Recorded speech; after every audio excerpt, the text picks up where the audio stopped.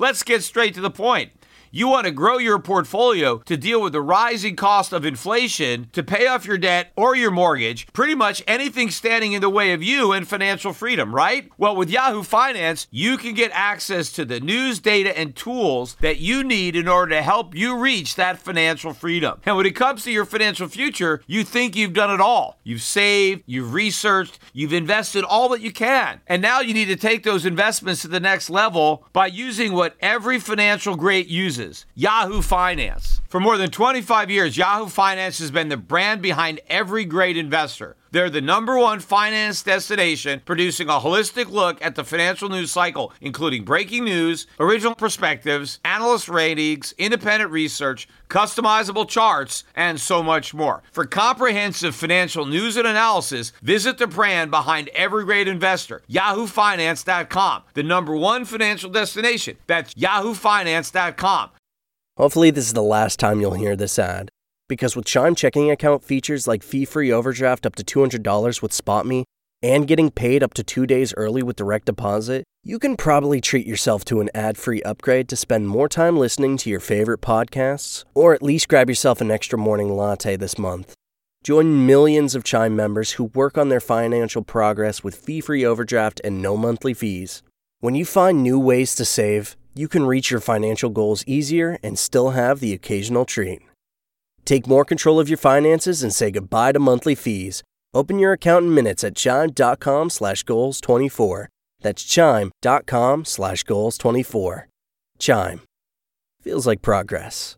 Banking services and debit card provided by Bancorp Bank N.A. or Stride Bank N.A. Members FDIC. SpotMe eligibility requirements and overdraft limits apply. Terms and conditions apply. Go to chime.com/disclosures for details. The Peter Schiff Show.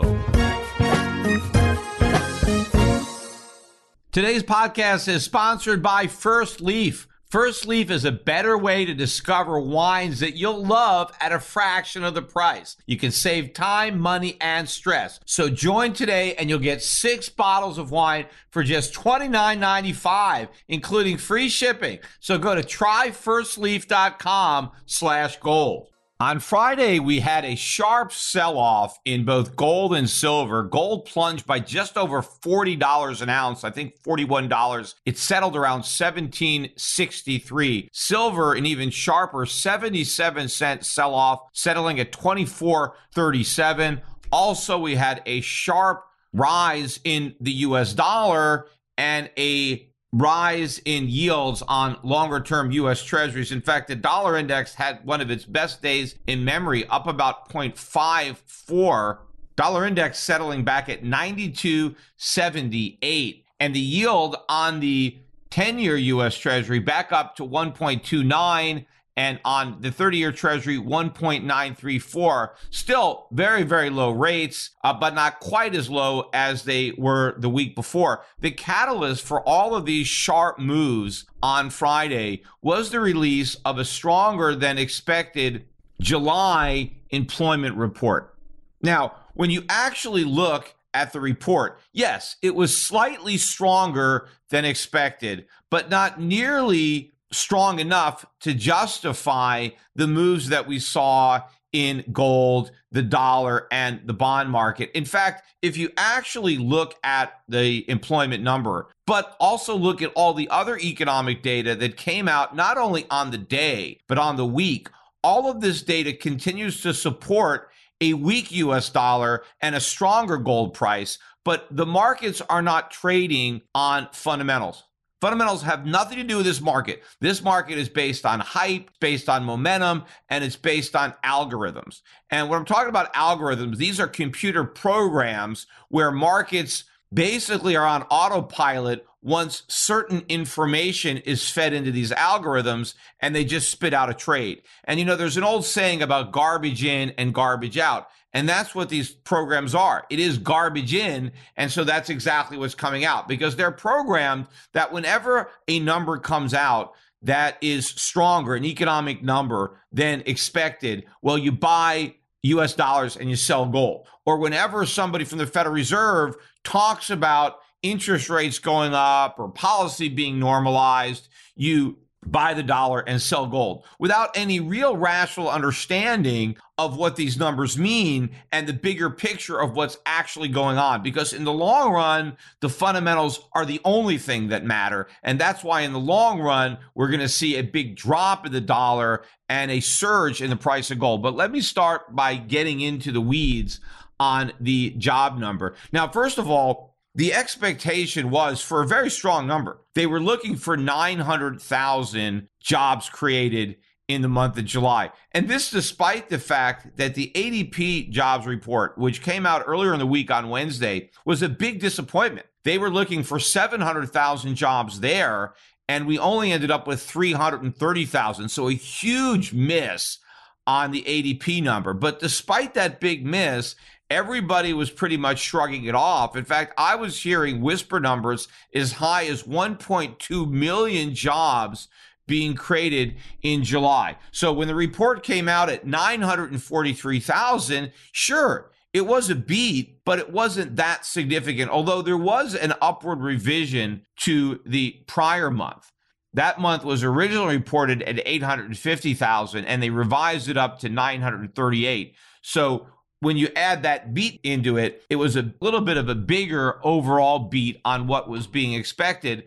But when you think about the dynamics of what was going on in July and even partially in June, you have an explanation for these numbers that really has nothing to do with some kind of big surge in the underlying strength of the economy. What happened in June was that a significant number of generally red states decided to deny their unemployed residents the extra $300 a week federal unemployment supplement. So even though the supplement was there by federal law, the state said, we're not going to allow our residents to receive it. Now, why is that? Well, because a lot of these states understood that one of the big problems in the labor market was the government had made it too lucrative not to return to work. And businesses were hurting because they couldn't find workers to fill their job openings. And one of the main reasons was that the government had given them a much better deal to remain unemployed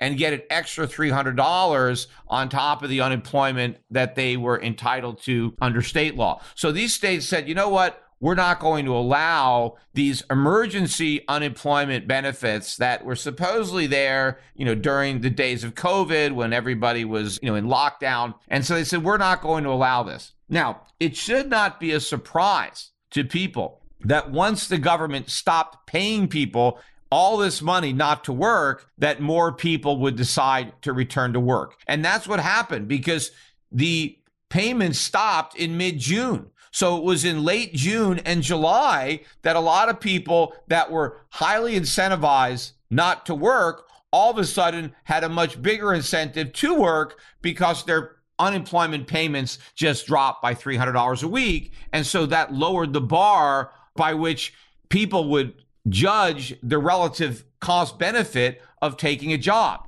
Because when you take a job, you get the benefit of more money, but you lose two things. You lose the leisure of not having to work and the enjoyment that comes with just having a vacation, but then you also give up your unemployment benefits.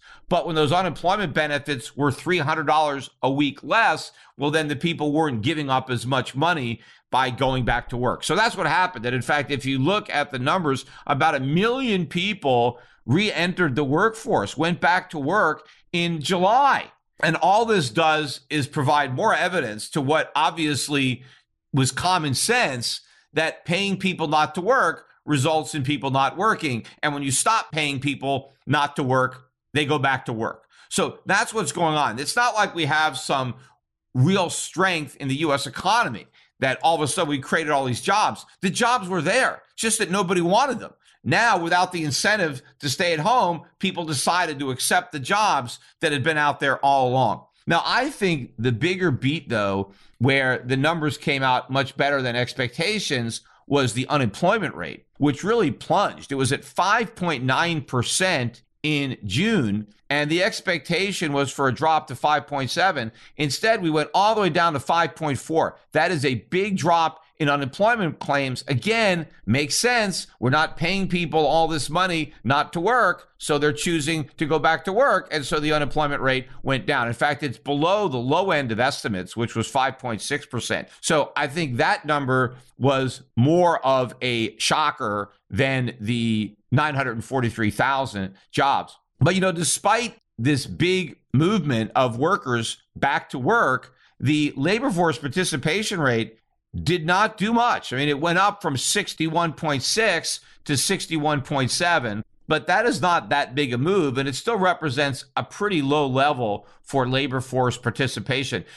Looking at the makeup of the jobs, not that many jobs in manufacturing, pretty much exactly what the consensus had been looking for. They were looking for 26,000 manufacturing jobs. We beat with just 27,000. So the strength is not in manufacturing, which it never is. The strength was in the service sector, which of course are the lower paying jobs that people were disincentivized from taking because of the $300 a week supplement. And once that supplement was removed, well, a lot of these people decided that these low-paying service sector jobs were at least better than their normal unemployment benefits. Although the prior month's manufacturing number was revised up quite a bit from 15,000 to 39,000. But I think another factor that was significant, at least when it comes to the dollar and gold, was the average hourly earnings, which went up quite a bit more, I think, overall than had been estimated. In the month of June, average hourly earnings were reported as up 0.3. That was revised to up 0.4.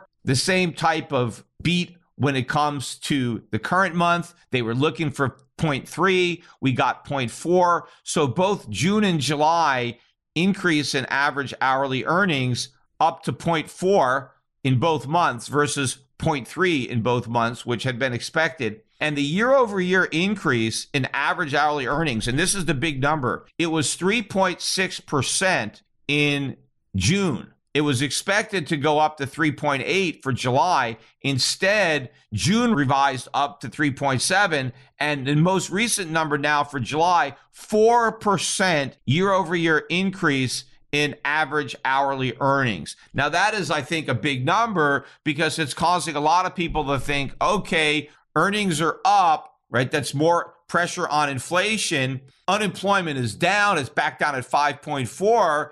We are now getting closer to the conditions under which the Federal Reserve has already said that it will start to raise interest rates and shrink its balance sheet. And therefore, this report, right, taken in totality, would supposedly bring us closer to the point where the Federal Reserve is going to start to tighten up on the monetary spigots, take the punch bowl away. And so it's this anticipation of the tightening process happening sooner rather than later that is the real reason that you saw the big bid in the dollar and the sell-off in gold, despite the fact that none of this really matters because the Fed is just bluffing about what conditions would be necessary for it to tighten monetary policy, because I don't think the conditions exist that would actually cause the Fed to do that. Because I think the Federal Reserve knows that if they do anything with respect to actually tightening, they can talk about tightening because that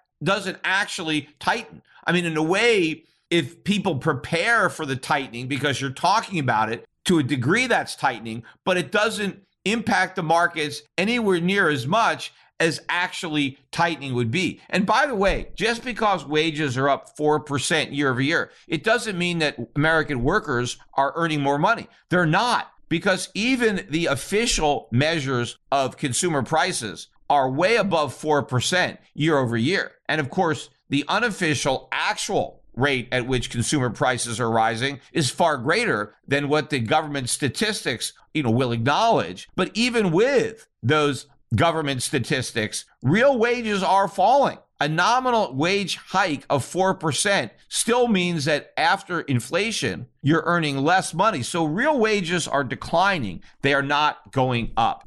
But again, this report, this jobs report, does not indicate some booming economy that is going to allow the Federal Reserve to remove all of the monetary supports that currently exist. In fact, absent those monetary supports, the numbers would not be this good. The numbers would be a lot worse if we didn't have all the help from the Fed. And the Fed knows that if they remove that help, then everything is going to implode that's been built on the foundation of artificially low interest rates and quantitative easing. In fact, more evidence of just how much the economy is depending on all this cheap money was revealed later in the day. The same day, we got the consumer credit numbers for June. And the expectation was for a $20.8 billion rise in consumer credit. And that followed the big jump in May. It was $35.3 billion in May, which I think at the time maybe was an all-time record. And that was actually revised up to $36.7 billion. So that broke the record. But then the record was actually broken again when the June number was released, because it wasn't $20.8 billion. It was $37.6 billion. Not only much higher than had been expected, but actually higher than the previous month. So instead of a big drop, we had an even bigger increase. So this is huge back-to-back increases in consumer credit, where consumers are going out and borrowing money on their credit cards. They're borrowing money to buy cars or for student loans. In fact, we now have credit standing at an all-time record high. I mean, it was almost up 10% on the month. But consumers now have $4.319 trillion of debt. And obviously, if consumers were not able to borrow all this money, then they couldn't have spent, right? They couldn't have bought all this stuff, but for their ability to borrow money. And the only reason they can borrow money is because the Fed is supplying it. The Fed is making all this money available. It's holding interest rates artificially low so that people can pay the interest on all this money that they're borrowing. And that is what's helping to create a lot of these service sector jobs that would not exist but for the ability of Americans to go deeper into debt. And by the way, when we talk about the $4.319 trillion of consumer debt, right, we're not even talking about all the debt that Americans have. We're not talking about their mortgage debt. And, more importantly, we're not talking about anybody's share of the national debt, right? Because every American has a share of the U.S. national debt, which is, over $28.5 trillion, because it's the American citizens that are ultimately on the hook for that debt, or more precisely, the American taxpayer. So obviously, if you're just on welfare and you're not paying any taxes, then the national debt doesn't burden you. But if you're one of the Americans who actually has a job and has taxes coming out of their pay, well, you're on the hook for your share of the national debt. You have to pay that back because the national debt represents future taxation, not current taxation, but future taxation. And of course, the way the tax is going to be borne by most Americans is going to be through inflation. It's the inflation tax that is going to hit the average American, and that's how he's going to have to pay his share of the national debt. But if the government was going to honestly repay the national debt, then Americans would be on the hook for a much larger debt than what is being officially reported. We've all been there. You're standing in the wine aisle. You're staring at the shelves. You've got no idea what you want to buy. Is it a California red or maybe one from Oregon, something organic, something imported? Maybe just you pick the one that has a really nice label. Well, thanks to First Leaf, there's now a better way to discover the wines that you enjoy at a fraction of the prices that you'll find in the stores. First Leaf is a fully customizable wine club that sends curated boxes of wine that are perfect for you directly to your house. And they have more award-winning wines than anyone else. With First Leaf, there's no guesswork, no misguided recommendations from a store employee who really doesn't know what you like, and there's no frustration on your part. Each wine shipment is entirely customized to your unique palate and preferences. And unlike big box wine memberships, First Leaf uses a one-of-a-kind algorithm and your feedback to curate future wine recommendations. The more wines you taste and review, the better the shipments get. In fact, I just ordered my first shipment of wine. I'm looking forward to experience the taste. First Leaf works directly with the world's best winemakers, not only to find the best wines available, but to pass on the savings to you. Savings as much as 60% off the retail price. So save time, money, and stress with First Leaf, the wine club designed especially for you. So join today and you'll get 6 bottles of wine for just $29.95, including free shipping. So go to tryfirstleaf.com/gold. That's 6 bottles of wine for just $29.95, free shipping at tryfirstleaf.com/gold. You know, in fact, even Democratic Senator Joe Manchin was in the news talking about the inflation tax. I like the fact that Manchin is referring to inflation as a tax, and he is basically calling on the Federal Reserve to stop the stimulus because he is saying that it will cause an inflation problem. And of course, Manchin is correct, except he is underestimating the degree of the problem. I mean, the inflation train has already left the station. That's the problem. It's not that the Fed may cause an inflation problem. They already have caused an inflation problem, and that problem is going to get much worse. And of course, what Joe Manchin doesn't really understand is that if the Fed were to do what he is calling for it to do, he is underestimating the impact it would have on the economy, on the financial markets. Because as I said, the train has left the station. But if the Fed tries to turn off those monetary spigots, what's going to end up getting derailed is going to be the economy. It's going to be the U.S. markets. So Manchin doesn't appreciate the degree to which this bubble economy depends on the air that the Fed is supplying. And if the Fed stops supplying that air, the whole thing is going to deflate. Save a little more this month. Chime checking accounts have features like fee-free overdraft up to $200 with SpotMe and no monthly fees. Open your account in minutes at chime.com/goals24. Banking services and debit card provided by the Bancorp Bank N.A. or Stride Bank N.A. members FDIC. SpotMe eligibility requirements and overdraft limits apply. You know how to book flights and hotels. All you're missing is a tool to plan the travel experiences you'll have once you arrive. That's why you need Viator. Book guided tours, activities, excursions, and more in one place to make your trip truly unforgettable. Viator has over 300,000 travel experiences to choose from. Everything from simple tours to extreme adventures and all the niche, interesting stuff in between. So you can plan something that everyone you're traveling with will enjoy. Real traveler reviews give the inside scoop from people who've already been on the experiences you're considering. So you can plan with confidence. Free cancellation helps you plan for the unexpected. And 24/7 customer support means you can travel worry-free. Download the Viator app now and use code Viator10 for 10% off your first booking in the app. Find travel experiences for you. Do more with Viator. Traffic jams, tailgating, pileups. Ugh, the joys of driving. How could it get worse? The federal government wants to have a say in what you drive. That's right. The Biden administration's EPA is pushing mandates that would ban 2 out of every 3 vehicles on the road today. Don't let Washington become your backseat driver. Protect the freedom of driving your way. Visit EnergyCitizens.org. Paid for by the American Petroleum Institute.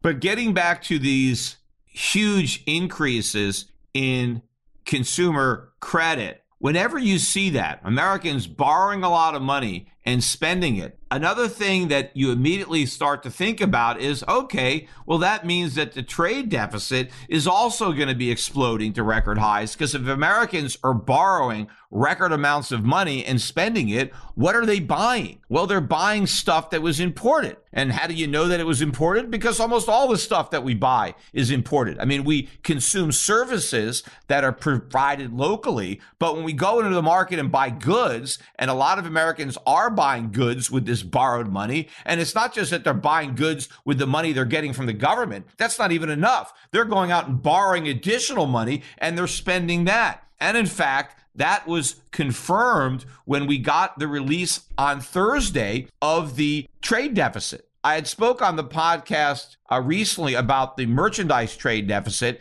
that had shot up to a record high. Well, this is the overall trade deficit, which includes our surplus in services. So this is the unified deficit, and this is the main number that everybody focuses on. And the expectation was for an increase in the trade deficit to $74 billion. And that would have followed the $71.2 billion in May, which, by the way, was revised slightly lower. So May's deficit was actually $71 billion. But instead of coming in at $74 billion, we came in at $75.7 billion. Not only is that higher than expected, not only does that beat the upper range of expectations, but that is an all-time record high. We have never had a monthly trade deficit as large as this one. And I think we beat the record that was set earlier this year. I think maybe it was February. So we had recently set a record for a large trade deficit, and now we just beat that record in June. And based on the consumer credit numbers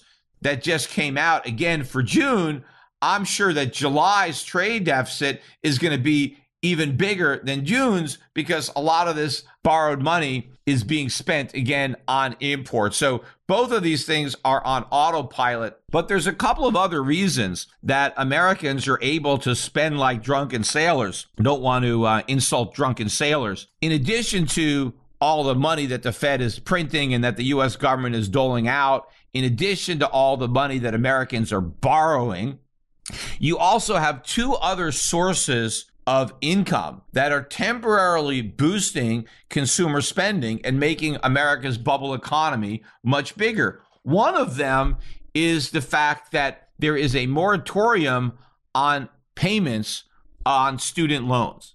So people who have student loans, and there's a lot of Americans that have student loans, ever since the pandemic started, not only has interest been suspended on any unpaid amounts, but there is no longer a requirement to make any payments whatsoever. So your entire student loan has been paused, and you don't have to make any payments at all. Now, what happened on Friday was that Joe Biden decided to extend that until January of 2022. So, we were getting close to the can, and so we gave it another kick. Why are we extending that emergency program? This started during the height of COVID. Everybody was locked down. Trump signed this thing, but it was like, okay, let's just temporarily pause these student loans until we figure out what's going to happen. I mean, we don't want to make people who have no jobs have to pay their student loans. But the problem is, not everybody who has a student loan lost their job. I mean, the vast majority of people did not lose their jobs. I mean, we had a big increase in unemployment, but most people kept their jobs. And the people who did lose their jobs, a lot of those people, probably the majority, ended up earning more money in unemployment benefits than they earned in wages. So if they were earning more money on unemployment, why couldn't they have used some of those unemployment benefits to pay their student loans? After all, they had more money being unemployed than when they had a job. And so if they had to make student loan payments when they had a job, after they got a raise by being unemployed, why did they say, hey, you don't have to make these payments at all? Well, the result of all of these people who were employed or who were earning more money unemployed, not having to pay or make any of their student loan payments, was basically like a huge pay raise or the equivalent of a tax cut. So all these people with student loans now have an increase in their disposable income, because it's not like they're setting aside any money to pay the student loans in the future. Why? There's not going to be a balloon payment or anything. It's just that all of a sudden you're going to have to start paying again. But in the meantime, you have a holiday and you can take all the money that you otherwise would have sent to the government or to some lender to repay your loan, and now you have extra money to buy more stuff. Right? That's another reason why the trade deficit is going up, because people are taking the money that they would have used to make student loans payments, and instead they're buying imported products. Or they're also doing other things. Maybe they're spending money on vacations, or they're doing some home remodeling, or whatever they're doing. People now have all this income that they used to send to the government, and now they get to keep it. And now Biden has extended that moratorium through the end of the year. Why is he doing that? What is the possible justification when we have a 5.4% unemployment rate? We supposedly have this strong economy that they want to brag about. So why do we need to continuously supply this lifeline that was intended to help out in an emergency when people with student loans were drowning? And now that they're safe on dry land, in theory, why are we doing this? Again, what Biden wants to do is extend the phony consumption because he does not want to take away the pay increase. Because the minute people have to start making their student loan payments again, that is effectively a tax hike. And it's a tax hike on the people who are spending all this money that is driving the big increase in GDP that is a function of consumer spending, and that is driving the gain in jobs in the service sector, which would not be in existence but for the fact that people are spending money that they don't have. The other big stimulus that is helping people to buy stuff with money they don't have is the eviction moratorium. Now, the eviction moratorium was again enacted during COVID, and it was a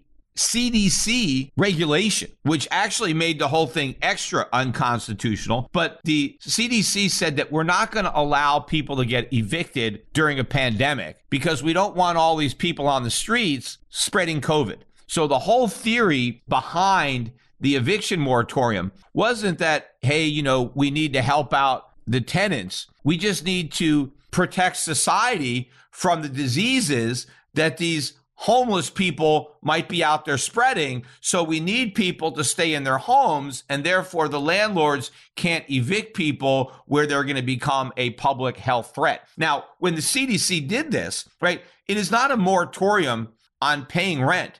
Every tenant still owes the rent. This is not like the student loan pause where, everything is on pause. The rents are not on pause. You still have to pay your rent. And so every month that somebody is living in an apartment and not paying their rent, that rent is still owed to the landlord. What the CDC did is said that the landlords can't do anything about it. You can't kick your tenant out for not paying the rent. Now, of course, effectively, when the CDC did that, a lot of people took advantage of the fact that the landlord can't kick them out for not paying rent and decided to stop paying rent. Because after all, what is the only reason that a lot of people pay their rent? Because if they don't, they're going to get kicked out. And so to avoid being kicked out of their apartment, they pay their rent. But once the government said, hey, if you stop paying your rent, you can't be kicked out. Well, a lot of people just said, okay, well, then I'm not going to pay my rent, and I'm just going to stay here for as long as this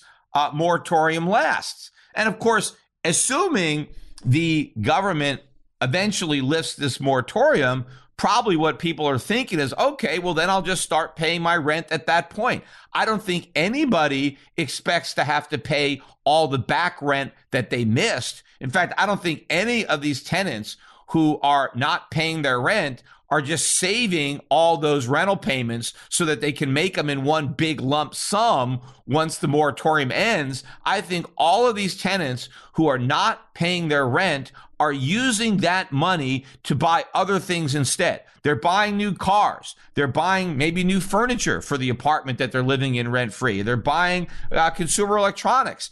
All of this extra spending is what's goosing the economy. It's part of the GDP, right? It's part of all these numbers that we're seeing because this represents a pay increase or a tax cut. And the opposite again will happen if the moratorium ends, because now a lot of people who are not paying rent are going to have to start paying rent, and then they're going to have to stop buying all the things that they have been buying with the money that they haven't been using for rent. But it's a lot more than that. This eviction moratorium is going to do tremendous damage to the supply of lower income housing. And as soon as the eviction moratorium ends, you're going to see a huge increase in rents, certainly in certain segments of the market, even more so than we've already seen, which is going to further pressure the consumer price index because of the large percentage of rents. Now, again, they use owner's equivalent rent, so it may not have as big an impact as it should if they used actual rents. But at some point, owners' equivalent rents are going to have to reflect the surge in actual rents. And that surge is going to accelerate when this eviction moratorium is over. First of all, on the constitutionality of this eviction moratorium, the Supreme Court actually ruled, it was a narrow decision, 5-4, but the Supreme Court ruled that it is unconstitutional. Now, the Supreme Court actually, I think, was wrong in the way they summed it up, because they said it's unconstitutional because it was done by legislation from the CDC. According to the Supreme Court, if you want to deprive people of property without just compensation, that the government has to pass an act of Congress. Well, they're wrong. This eviction moratorium would have been unconstitutional even if it was voted by Congress and signed by the President of the United States. The fact that it was imposed just by decree from the CDC just adds an extra layer of unconstitutionality, but there is no way for the U.S. government to do this constitutionally unless they want to pay the landlords. See, if you look at the Fifth Amendment to the Constitution,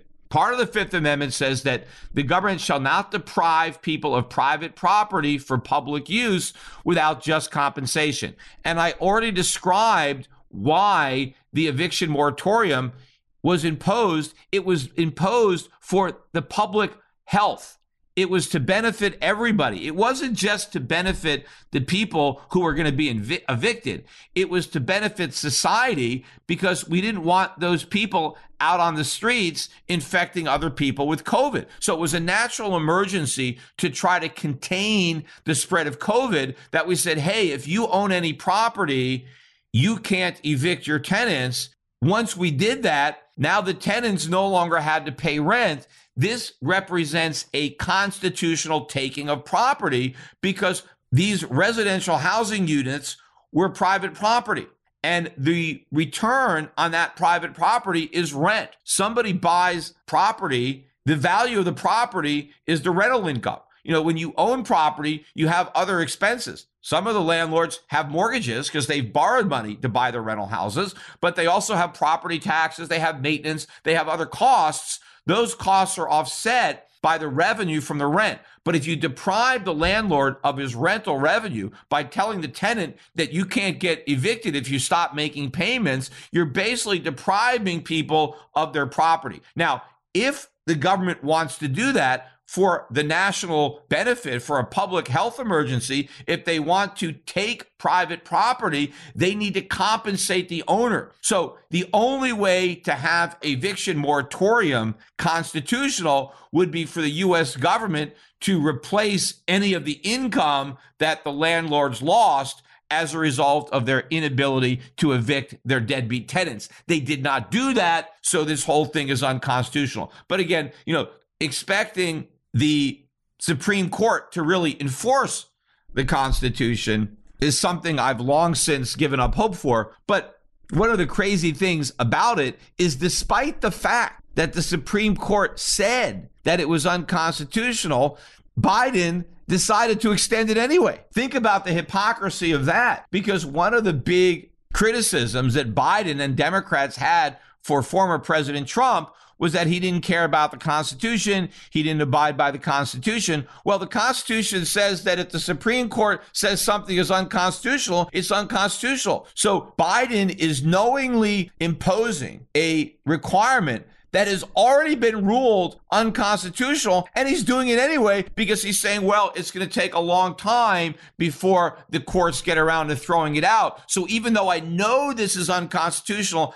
I am going to do it anyway. Well, what is that? I mean, how could you say that Donald Trump didn't care about the Constitution when you yourself clearly don't care about the Constitution because you're willing to do something that is unconstitutional? But the other aspect of this that I want to talk about is not just the legal aspect, but the economic consequences of this eviction moratorium. Because a lot of people just don't appreciate what is going to happen here. They just think, well, when the moratorium is over, the people who have not been paying rent all these months, well, they'll just start paying rent again, and their landlords will just be happy to now be getting some cash flow. That's not the way it's going to go down. What's going to happen is a lot of the people who have not been evicted because they stopped paying their rent, they are going to get evicted as soon as the landlords are able to do it.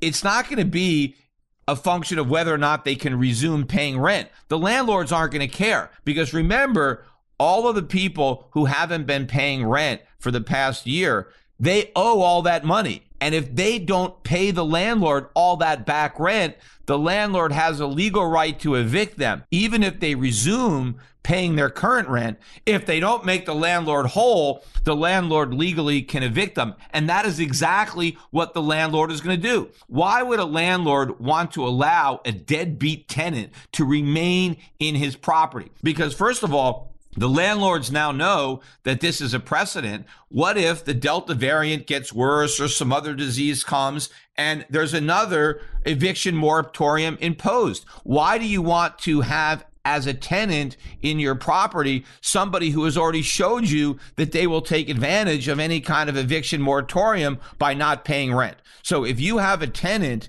who has not been paying rent and has been taking advantage of this system, you want to get rid of that tenant as soon as you can. You're not just going to let bygones be bygones and take a chance on re-renting. You're going to want to get rid of that tenant as soon as you have the chance, because you may never have the chance again, because you never know when another eviction moratorium may be imposed. So a lot of these people are going to get pushed out of their rental units, and now they're going to have to find some other landlord dumb enough to rent them a unit. Now, a lot of these other landlords then are going to start raising their rents. They're going to do credit checks. They're going to see, oh, here's a guy that was evicted from his prior landlord for back rent. Do I really want this guy as a tenant? It's going to be very hard for a lot of these people to find landlords willing to rent them property, and to the extent that they will, it's going to be at a much, much higher price. And also, a lot of these rental properties that are going to be vacant because the deadbeat tenants are going to get kicked out, even though some of them may ultimately return to the rental market, where the landlords are going to be looking for different tenants that hopefully won't take advantage of an eviction moratorium. A lot of these units are probably going to require some maintenance, some repairs, and so they could be off the market for 6 months or a year, maybe more, considering how long it takes to do repairs now. Everything is so backed up. So a lot of these units could be off the market for a long time. But I also think a lot of these units are going to end up being for sale. I think a lot of these small landlords are just going to throw in the towel on being landlords, because the U.S. government has significantly increased the risk of being a landlord, because now anybody who owns rental property has to live with the risk that at any moment the government could pass an eviction moratorium, and meaning whichever tenants happen to be in your unit can stay there indefinitely without paying you rent. I think it's too risky to be a landlord. I think a lot of people are going to decide, you know what? I'm just going to take advantage of the strength in the housing market, and I'm just going to sell these units. So if you had a rental house, you're just going to put the house on the market so somebody can buy it. Maybe if you had an apartment, I don't know if you could try to turn it into a condominium or maybe an office or something else. But I think a lot of people are just going to stop renting. Maybe some people had duplexes where they rented out half of the unit. I think a lot of those people are just going to decide, you know, it's not even worth it. I'm just going to keep the unit for myself. Maybe I'll Airbnb it and get some short-term rental, but I am not going to have a long-term tenant that is going to be able to stay there indefinitely and not pay me rent. So I think you're going to see a huge reduction in the supply of rental housing that is available on the market, particularly in the lower end. So you're going to see a reduction of supply of rental units. At the same time, there's going to be a lot of evicted people who are looking to rent. This is going to put even more upward pressure on rents. Of course, then at some point, the politicians are going to complain that there's not enough housing, there's not enough low-income housing. Maybe the government needs to build it, when the reason that there's not enough low-income housing is because the government has made it so risky and so dangerous to be in the business of providing low-income housing, because the government doesn't give a damn about the constitutional rights of the landlords. And of course, this is all politics. When you need mealtime inspiration, it's worth shopping Kroger, where you'll find over 30,000 mouth-watering choices that excite your inner foodie. And no matter what tasty choice you make, you'll enjoy our everyday low prices, plus extra ways to save, like digital coupons worth over $600 each week. You can also save up to $1 off per gallon at the pump with fuel points. More savings and more inspiring flavors make shopping Kroger worth it every time. Kroger, fresh for everyone. Fuel restrictions apply.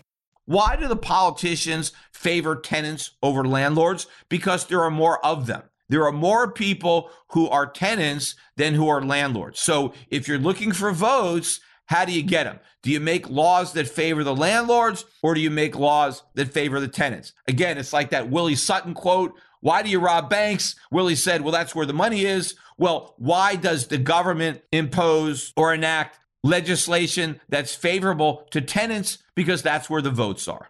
But the point I wanted to make earlier was that when this eviction moratorium eventually ends, and it will end at some point, not only is this going to send rents rising sharply, but it is now going to result in a lot of people who are living rent-free now having to pay rent. And so now they're going to have to stop buying all the stuff that they were buying in the past when they didn't have to pay rent, because rent is a big expense. For a lot of people, it could be 30, 40, 50% of your income goes to rent. Well, think about all these people that weren't paying any rent. That's like their income doubled because they no longer had to pay rent. So they're able to buy all sorts of things that they wouldn't be able to buy if they had to pay their rent. And all that spending are in all these numbers, goosing the economy. So when people have to start paying rent again, that is a massive tax increase. That is going to have a huge effect on this bubble economy. And that is the main reason that the Biden administration wanted to kick this can down the road, because this is one can that they do not want to deal with. So we know that all of these inflationary policies are going to continue. And just the way the Biden administration wants to kick that can down the road on requiring people to make their student loan payments or requiring people to pay their rent, the Federal Reserve is going to continuously kick that can down the road when it comes to actually raising interest rates or actually tapering its asset purchase program. In fact, ironically, the Biden administration, and I'm not making this up, when addressing the fact that so many Americans now are citing inflation as their number one concern, right? Inflation is now a bigger problem in the minds of average Americans than is unemployment or any other aspect of the economy. So inflation is a problem. And the reason that Americans know inflation is a problem is because they're dealing with it. They're not talking about these numbers that the government reports, 5% inflation, 6% inflation. They are dealing with price increases that are much higher than that. That is the problem, because they actually go to the store and they buy things and they see how much more they cost. And this is why inflation is such a big concern. And what the Biden administration is actually saying is that the best way to address the inflation problem is for the government to spend money on infrastructure, because with infrastructure, we'll have a more productive economy and we'll be able to produce more goods, adding to their supply, and that will reduce their price. So in other words, Biden thinks the best way to have less inflation in the future is to have more inflation now, because the only way to pay for this infrastructure spending, or at least the way they're proposing it, is to pay for it with the Federal Reserve printing money. Well, it's the Federal Reserve printing money that is the reason that prices are rising in the first place. So if we print even more money to pay for infrastructure, then prices are going to rise even more. And of course, the idea that government infrastructure spending is going to make the economy more productive and more efficient is nonsense, because any resources that the government takes from the economy, however it's financed, come at the expense of private sector resources. So more government spending on infrastructure means less private sector investment on infrastructure. And the investments that the private sector makes are always going to be more efficient and more productive than the money the government spends. So even if they could get the money from infrastructure spending through legitimate taxation rather than the Fed printing money, it would still result in even higher prices because it would make the government less productive because money was being transferred from the private sector to the public sector. It just makes the problem worse when all the money to pay for government spending is printed into existence by the Federal Reserve. In fact, this same nonsense about how the best way to fight inflation is for the government to spend money. I was listening to an interview, and this is about a week old, so I didn't hear it until later, with Congresswoman Alexandria Ocasio-Cortez, otherwise known as AOC, otherwise known as the bartender. And she was being interviewed, and she was offering her explanation as to why we don't have to worry about inflation, right? That prices are not going up, according to AOC, because of inflation. She has her own explanation of why prices are going up. And according to AOC, it's got nothing to do with inflation. And so the Fed shouldn't worry about it. So she had two factors that she put her finger on as contributing to rising prices. One was a shortage of supply. She said, we just don't have enough supply. We don't have the infrastructure. We don't have the port capacity to handle all the stuff coming in. We don't produce enough stuff, right? We're not making enough stuff. So we don't have enough supply.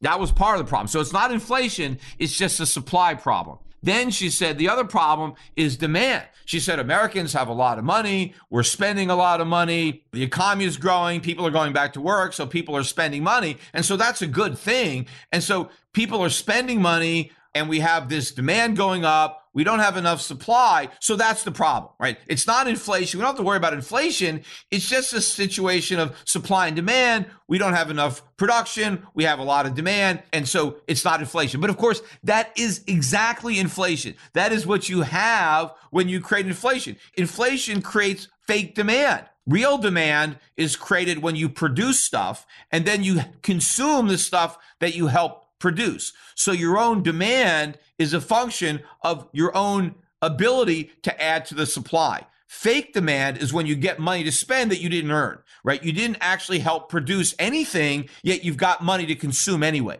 right? So when the government prints money and gives it out to people, the demand curve shifts because now everybody has more money. But what we don't have is more supply. Because while the government can create money to spend, the government doesn't create goods to buy. So whenever you have an inflation problem, you simultaneously have a supply problem because the supply can never keep up with the phony demand because the people who have the money to spend didn't aid in the creation of more goods and services. See, if you have more money to spend because you help produce more goods and services, then the supply is there to meet the demand. But if you just sit on your butt at home collecting unemployment benefits and you do nothing to increase the supply, but the government hands you money anyway, then you've got all this demand and you don't have supply, and so you have inflation. So the factors that AOC was talking about, that is inflation. She is confirming the fact that we have an inflation problem.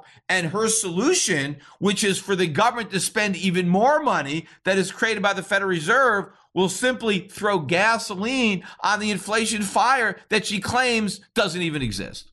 But getting back to the gold and silver sell-off that we had on Friday, a lot of this started on Wednesday when we initially had a pretty big rally in gold and silver that followed the weaker than expected ADP jobs number that I already mentioned at the beginning of the podcast. And so at that point, you had about a $20, $21, $22 rally in the price of gold. You had a 40 cent or so rally in the price of silver. And that entire rally evaporated again because the program traders reacted to some news releases that were interpreted as being bullish for the dollar and bearish for gold because somehow they meant that the Federal Reserve was likely to fight inflation by raising interest rates or shrinking its balance sheet when they're going to do neither. Yes, they will talk about it, but they're not going to actually do it. The two things that reversed that rally, one was the ISM number for July, which came in hotter than expected. The consensus was for 60.4, and we ended up with 64.1. But what was really the number I think that the markets were keying off of was not the level of the ISM, but the prices paid number, because that number showed prices rising at the fastest pace since 2005. And in fact, if you look at a chart of that prices paid number, we are about to head into uncharted territory. I think we're going to blow through that 2005 level for price increases. And so that number, I think, really started the reversal in the gold market. But what really accelerated it were comments from Fed Chairman Richard Clarida, because he made a speech and he mentioned that he thought that we could get the first rate hike, meaning rates moving from zero, at the end of 2022, and that the rate normalization process could begin in 2023. And also, I think if we start raising interest rates or normalizing interest rates in 2023, then probably sometime before 2023, the Fed would have started the process of tapering its asset purchase. And that's all it took, right? One comment from one Fed official that at some distant point in the future, the Fed might start lifting interest rates from zero. And all of a sudden, the entire gold rally evaporated. We got a rally in the dollar. None of the people who are trading off of this nonsense are stopping to think about what they're actually trading off of. Because if Clarida is right, and the Fed does not start raising rates really until 2023, imagine how high inflation is going to be by then. Because if the Fed keeps its foot on the monetary pedal all the way until then by keeping interest rates at zero, how much worse is the inflation problem going to be? Obviously, today's inflation is going to be a lot higher tomorrow if we have another year or two of 0% interest rates. That's another year or two where this fire can get a lot bigger. It's going to gain a lot more power because nobody is putting it out. And so by the time January 2023 rolls around, a quarter point rate hike, a half a point rate hike, that's spitting in the ocean. The inflation problem is going to be so much worse. What nobody seems to understand is that you can't fight a roaring inflation fire with a water gun, right? They're going to need helicopters dumping water on this roaring fire, and they're not going to get it. It is impossible. So all this talk about whether the Fed is going to start raising rates in the future, whether they're going to start tapering their asset purchases, ignores the elephant in the room, which is how big the inflation problem already is, because they've been in denial for so long, and the fact that efforts that may have worked in the past to put out a smaller fire can't possibly work to put out this inferno. And people still don't understand the degree to which everything we're experiencing in the economy is a function of this bubble, of these artificially low interest rates and QE. And there's no way that the Federal Reserve can take away these supports and the economy not implode. And since the Fed won't let the economy implode, won't let the market implode, they're never going to actually do what they're talking about doing. And at some point, the markets are going to figure this out, and then you're going to get a big drop in the dollar, and you're going to get a huge rise in the price of gold. In the meantime, don't worry that we've got it wrong or that gold is no longer an inflation hedge, which is something that the Bitcoin people want to point to. You know, they're looking at the big rally that we had in Bitcoin on Friday. I think the spark for the Bitcoin rally was the gold sell-off, because gold sold off before Bitcoin did anything. Bitcoin was still, I think, around high 40,000, just under 41,000 before gold sold off. Actually, I think 42,000 is a significant level for Bitcoin. So if Bitcoin can sustain this move above 42,000, then I think a bigger move up could happen before ultimately rolling over. But if it can't, if we fall back below 42,000, my guess is the next big move is down. And in fact, I think the next time we break below 30,000, we may be below 30,000 for good. As I am recording this podcast, were around 43,500 and change. Actually, I think 42,000 is a significant level for Bitcoin. So if Bitcoin can sustain this move above 42,000, then I think a bigger move up could happen before ultimately rolling over. But if it can't, if we fall back below 42,000, my guess is the next big move is down. And in fact, I think the next time we break below 30,000, we may be below 30,000 for good. Earlier this morning, Bitcoin got to 44,600 and something. So we had a huge rally in Bitcoin. And a lot of the Bitcoin guys are very excited about this because, hey, Bitcoin is rallying and gold is selling off. So that proves that Bitcoin is a better safe haven. It's a better inflation hedge. It actually proves the opposite of that. Because if Bitcoin really were perceived as an inflation hedge, as an alternative to the dollar, it would be selling off like gold. Because the reason that gold is going down is because these traders believe the Fed's going to raise interest rates and fight inflation. That's going to be good for the dollar. Therefore, it's bad for dollar alternatives. It's bad for safe havens or stores of value. The fact that Bitcoin is not going down in that environment is more proof that it's got nothing to do with inflation or a store of value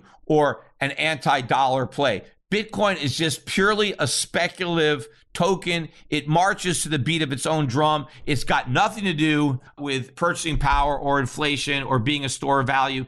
And if Bitcoin doesn't sell off when gold sells off, it's not going to rally when gold rallies. Meaning, if people aren't selling Bitcoin when they want to get rid of their inflation hedges and their stores of value, that means when everybody is rushing for an inflation hedge, when everybody figures out how bad the inflation problem is and that the Fed can't do anything about it, and they're rushing to get out of paper into something real, they're not going to buy Bitcoin either.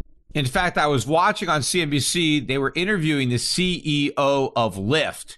And the last question that was asked was whether or not Lyft had any plans to start accepting Bitcoin as a payment method, which, of course, is a ridiculous question. I mean, why even ask that? But, of course, it's obligatory. CNBC asks every CEO of every company that accepts payments if they're planning on accepting payments in Bitcoin. Now, the guy is trying not to be rude, right? He wants to be polite. And so he says, well, we're always thinking about our customers and trying to give our customers the experience that they want. And so, sure, I mean, anything is potentially open for consideration. But of course, we have not done anything regarding Bitcoin. It's not on our radar right now. We're not thinking about it, right?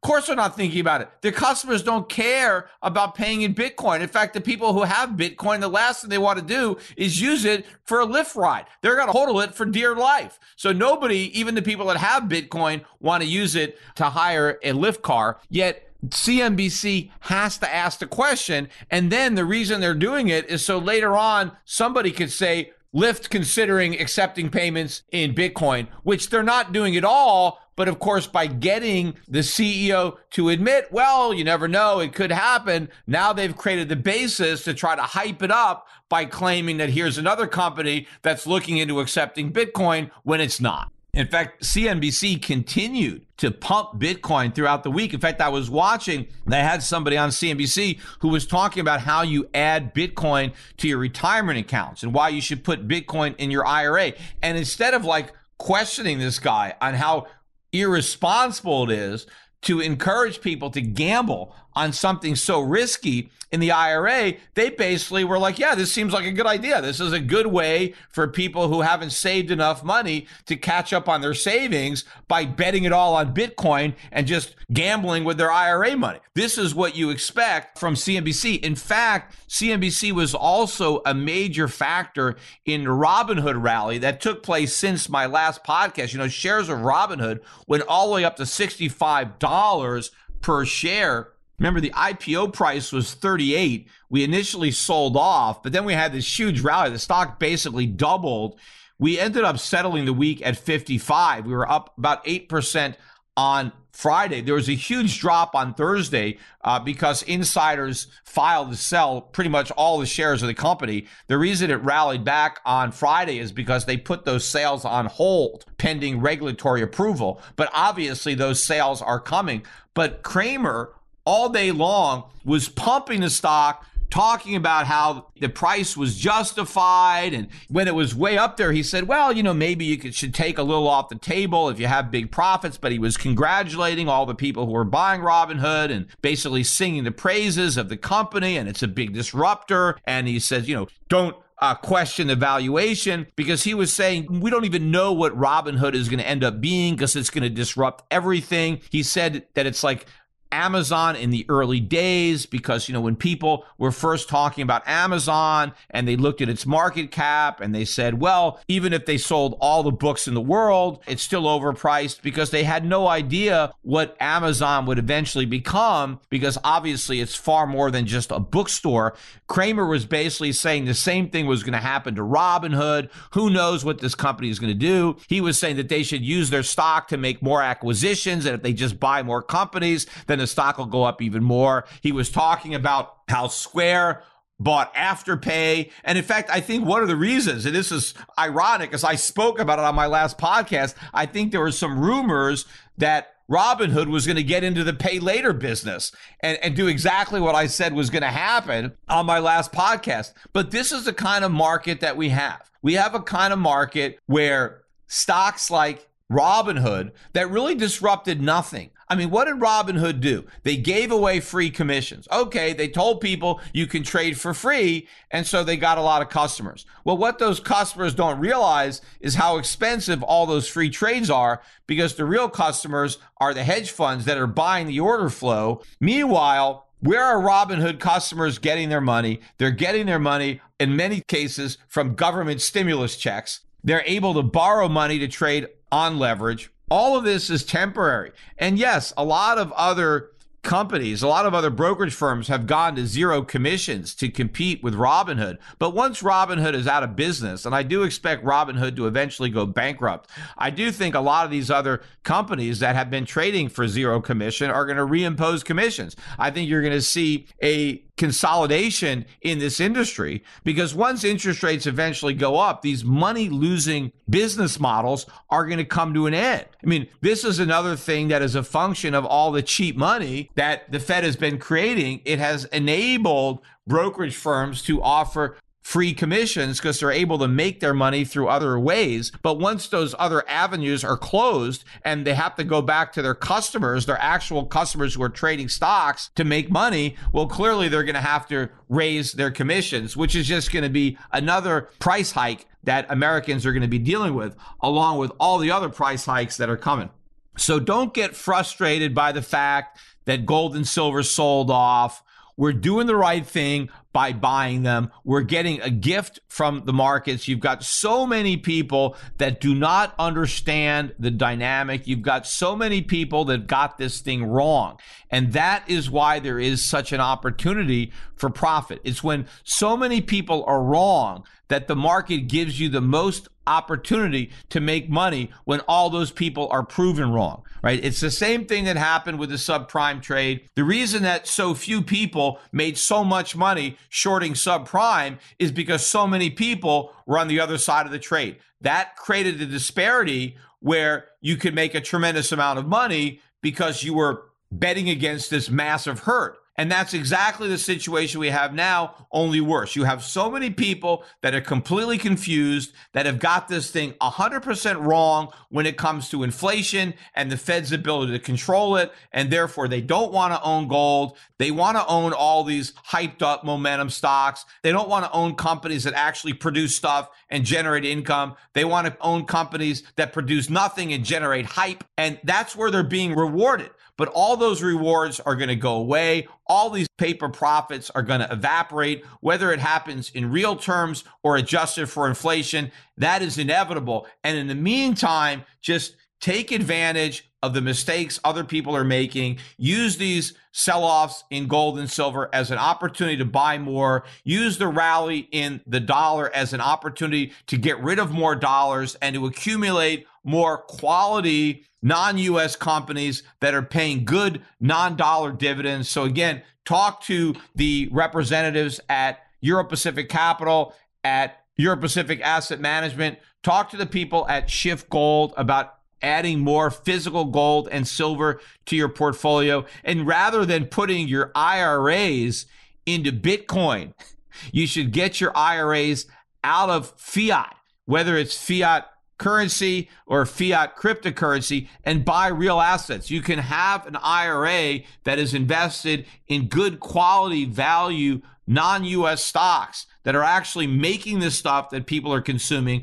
that have the ability to raise prices as a result of inflation and pass those higher earnings to you in the form of higher dividends. And when you own these dividend-paying foreign stocks, you also own all of their resources. You own the plant and equipment. You own their reserves. You own real things. You don't own paper.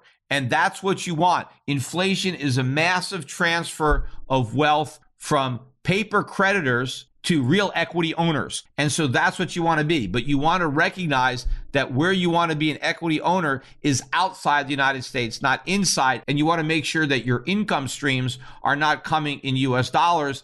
And to the extent that you want to save, you don't want to save in any fiat currency. You want to save in gold and silver.